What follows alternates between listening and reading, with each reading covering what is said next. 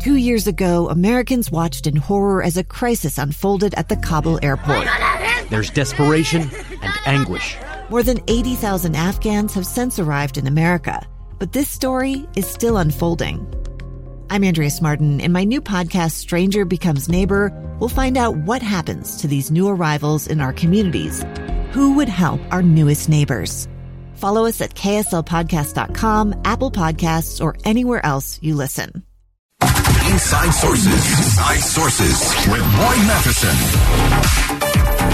The Tabernacle Choir at Temple Square is making lemonade at 11 lemons after their long-awaited European tour was ultimately canceled this year. And Mike Levitt is the president of the Tabernacle Choir. Of course, he's also the former governor, former secretary in the George W. Bush administration. And now we're going to add lemonade maker to your series of slashes there, Governor. Thanks for joining us today. Thank you. I'd have to say that's the sweetest of them all. There we go. Well, give us kind of the backstory first in terms of the choir. Obviously, there was this long-anticipated European tour that got postponed and then ultimately canceled. Tell us about that, and then tell us how you're making lemonade out of all of that. The choir had planned to make a tour called the Heritage Tour that went through 6 countries in Northern Europe. That included Sweden, Finland, the Netherlands, Scotland, Wales, and Denmark. And it was long anticipated by both us and those to whom we would be performing. This is part of a long history of touring that the choir has had and will continue to have. But it was it was required that the choir cancel the tour in 2019. Everyone felt we would sail again and we would tour again in I'm sorry, it was 2020 and again in 2021. We had planned to go in 2022. We were beginning very serious preparations when Omicron hit. And suddenly we began having venues cancel. And it was just clear that given the uncertainty that we could not make this work. And so we discontinued our preparation. Part of that was a commitment that had been made on a cruise ship that would house, transport, and feed members of the choir as we went from port to port throughout that region. It was a clever idea.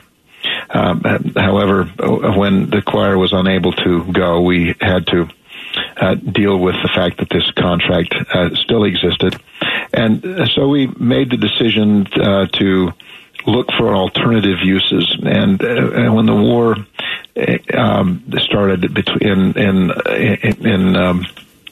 the Ukraine and the continent began to be flooded with people who were the victims of war or famine, or for that matter,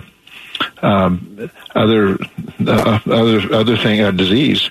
We asked ourselves, is there a way we could help? And it occurred to us that we could convert this asset that we had developed into a means of being able to serve those people in need. And so we have worked with the company that owns the ship, Azamara Cruise Lines, and they have agreed that we will use 100% of any passenger fare that is paid in the use of that ship over that same 12-day period will go to help those in need.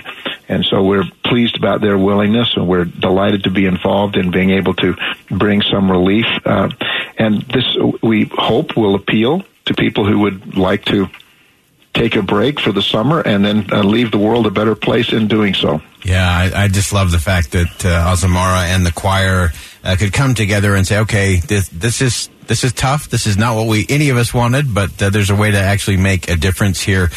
So we know that the cruise offerings start on June 17th and June 24th, respectively. As you mentioned, visiting ports in Sweden, Denmark, Norway, Finland, and Germany. Just a great opportunity there. And again, with those proceeds going to help those in need. And this is singing a song of a little different tune, not what you would normally think from the choir, but I think it is the music of loving neighbor and making a difference everywhere you can. Well, we have a theme during the course of this year to focused on the second great commandment, love thy neighbor. And we would have been performing music in the region on that subject. This is a way in which we can demonstrate and invite others to demonstrate a caring nature and a way to help those to help those who are hungry and those to comfort those who, in fact, are in need. Yeah, absolutely. And we'll put this website up on our social today. It's if you're interested in that cruise, which is an amazing cruise, and doing it in a way to support those in need, you can go to it's Azamara.com. It's AZAMARA.com, and you can get all the details and all the information there. And while I've got you, I know that the choir is such a recognized force, not just in the United States, but around the world. The church is increasingly global in scope. As you've taken over as president of the choir and orchestra, what are some of the things that you're looking at in terms of that global vision in taking the music and the messages to the people all around the world? Well, we've established 4 overriding objectives for our work. The first is we are going to expand access to our music through the use of social media and digitization. The choir has been a force there, but we believe it needs to be a much bigger factor. We aspire to have tens of millions of people access our music and come to understand the value of sacred music through social media.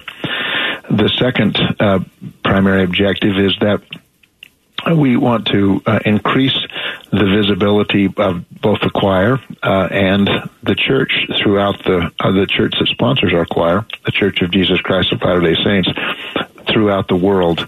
And we want to use the choir as a means of being able to both magnify and illustrate the global mission that we represent.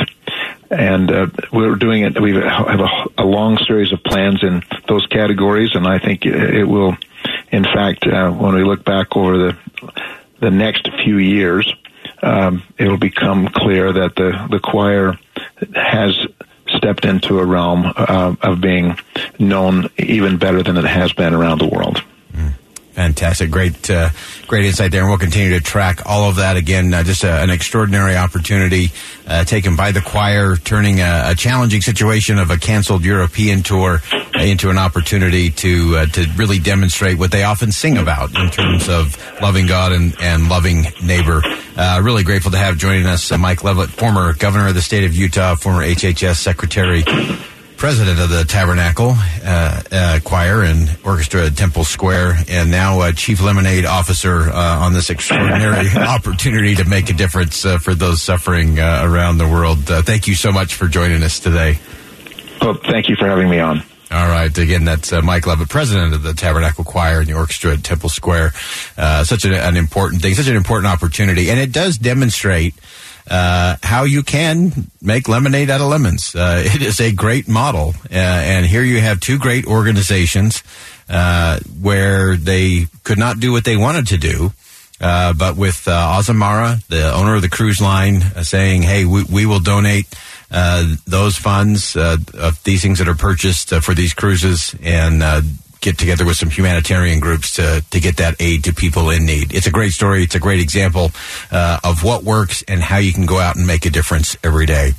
We're going to step aside for bottom of the hour news. Stay with us. When we come back, Utah Senator Mitt Romney is going to join me. We'll discuss everything from inflation to the border to Ukraine and everything in between. Stay with us. Much more to come on Inside Sources here on KSL News Radio.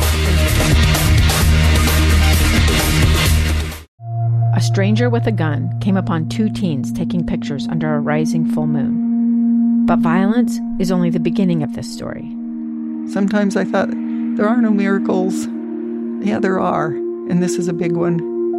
I'm Amy Donaldson, and I've spent my career talking about how lives are undone by violence. The Letter is a podcast about how lives are remade. Follow The Letter at theletterpodcast.com or wherever you get your podcasts.